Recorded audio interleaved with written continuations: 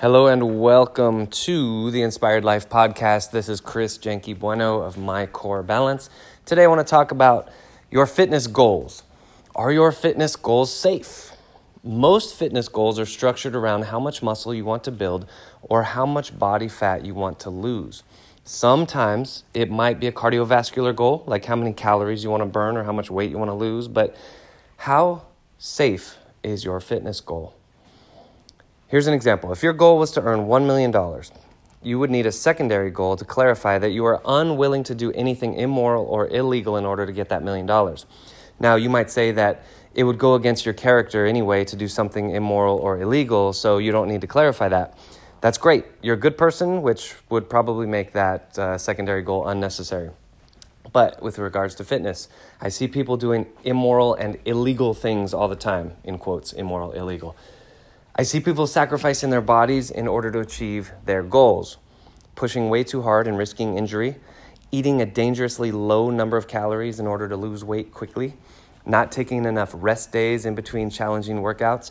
If you're of the mindset that you will achieve your goal at all costs, your goals are not balanced and will lead to your downfall.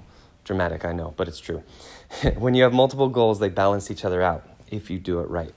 Here's an example using my goals. I have 3 main goals for fitness. They are listed in order of importance from the most important down to the least important. So my most important fitness goal is to remain pain-free. This forces me to stay smart and methodical with my training program and prevents me from overdoing it. My next fitness goal is to keep my body fat under 10%. I made this fitness goal so that I don't get fat in the process of trying to add muscle. My third fitness goal is to weigh 200 pounds or more and to grow my arms to 16 inches. So this goal is more superficial. It's less important to me if I reach this goal, but still be pretty cool. So, but it's also less in my control too. I mean, for example, I could do the very best weightlifting program and get my arms to, let's say, 15 inches, which is very muscular. And I'd say that'd be a victory, even though I fell a little bit short of my ultimate 16-inch goal. Okay, so sometimes I'm tempted to work out harder than I need to in the name of losing fat and building muscle.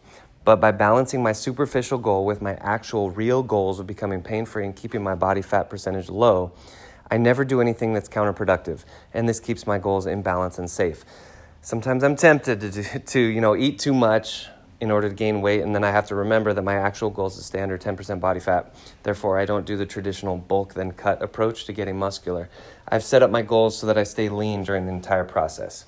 And then the last element that makes this plan successful is creating and monitoring your KPIs, or key performance indicators. Every week, I monitor my key metrics to determine where I am in my quest toward my goals. First, my subjective assessment. Am I pain-free? Second, I measure my body fat percentage. And then third, I weigh myself. And lastly, I do this a little bit less frequently, but I will measure the circumference of my upper arm. So, okay, hopefully you got an idea of how to structure your goals so that they keep you safe and that you don't go off the rails and hurt yourself in the pursuit of a silly goal. If you have any questions, schedule a consultation with me. Free consultation. We can chat over the phone or in person.